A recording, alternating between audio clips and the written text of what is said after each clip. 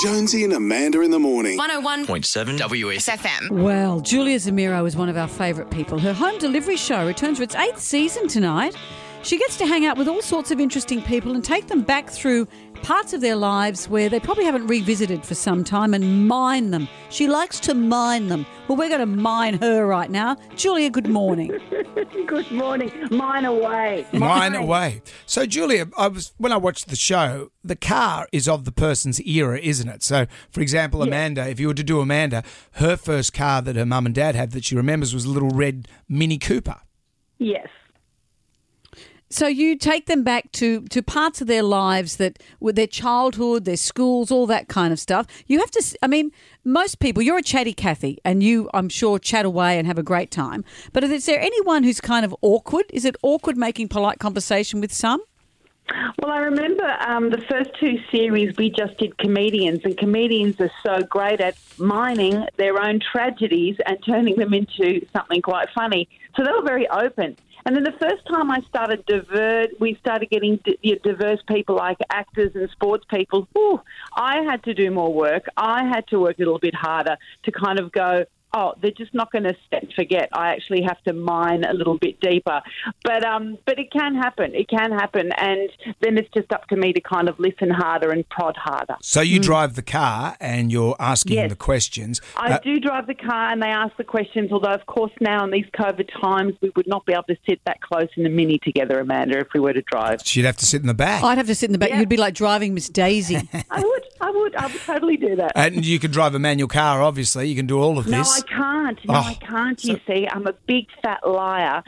Because I didn't start driving until I was 35, you'll be horrified to know. I was 28, so I understand. Julia. Well, ahead of our times because we were using public transport and riding and all that. So that was, but what's fun too, though, as I've discovered, is if sometimes I make the guest drive, much like when you're trying to talk to a kid and give them have a big, nice, long talk. If you drive and you let them drive, they're sort of so distracted with the driving, they open up a bit more. So Dr. Carl tonight certainly tells some amazing stories as he's driving us through Wollongong. What are some of the surprising things you've learned about Dr. Carl? That he was not a bit of a hippie, he was a lot of a hippie. He was a real hippie and explored all kinds of aspects of himself once he left university. But I suppose what struck me the most, several times throughout the episode, he said, unprompted, I wish I'd listened to my parents more. I wish I'd been kinder to them. I wish I'd asked them more questions about their lives. And I guess it's that thing, isn't it, when you're a teenager and a young person in your 20s, you are a bit off on your own tangent, exploring your own life.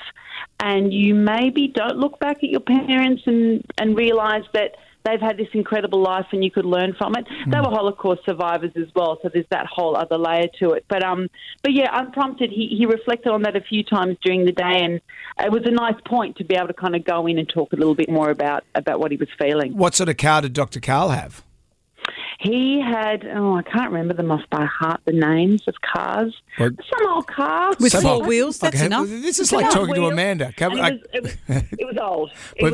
What about the make? Just give us the make of the car. Surely you know the make. You may as well be asking me to speak another language. And I'm pretty good with languages. But aren't you a motorbike guy, Brendan? Yes. So I don't know how I do that or how I would get you on a motorbike. I've never done one on the back of That'd be You good know what because you my could first do? bike was an XL250, and I don't know if you guys remember, there was a TV ad. It was the Honda XL250, and it was a guy, and he's stuck in an office, and he's got his suit on, and then the weekend comes, and he gets on the bike and rides down the stairs, and then rides out the door, and then two guys conveniently, two painters are putting a plank down on the back of their ute, and he does a jump over. Do you remember that ad? Yeah, I do. So you would have to do that. Or what you could do is the two fat ladies thing with a sidecar. The sidecar. Yes.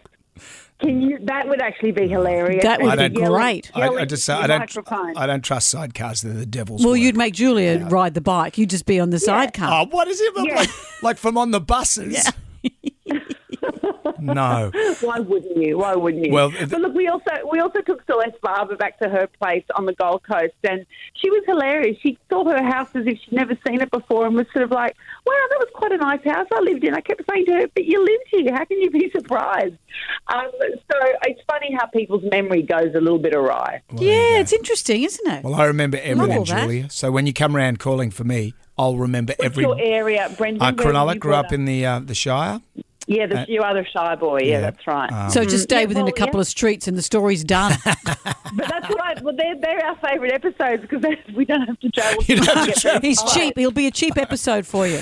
Julia, it's Thank always you. a treat to talk to you. Julia Zamiro's Home Delivery premieres tonight, 8 p.m. on ABC and iView. Julia, good on you. Take care. Nice to talk to you. I'm just going to go and do some sourdough now. Okay, off you go. ISO Thanks, Julia. sourdough. Jonesy and Amanda. In the morning. 101.7 WFM.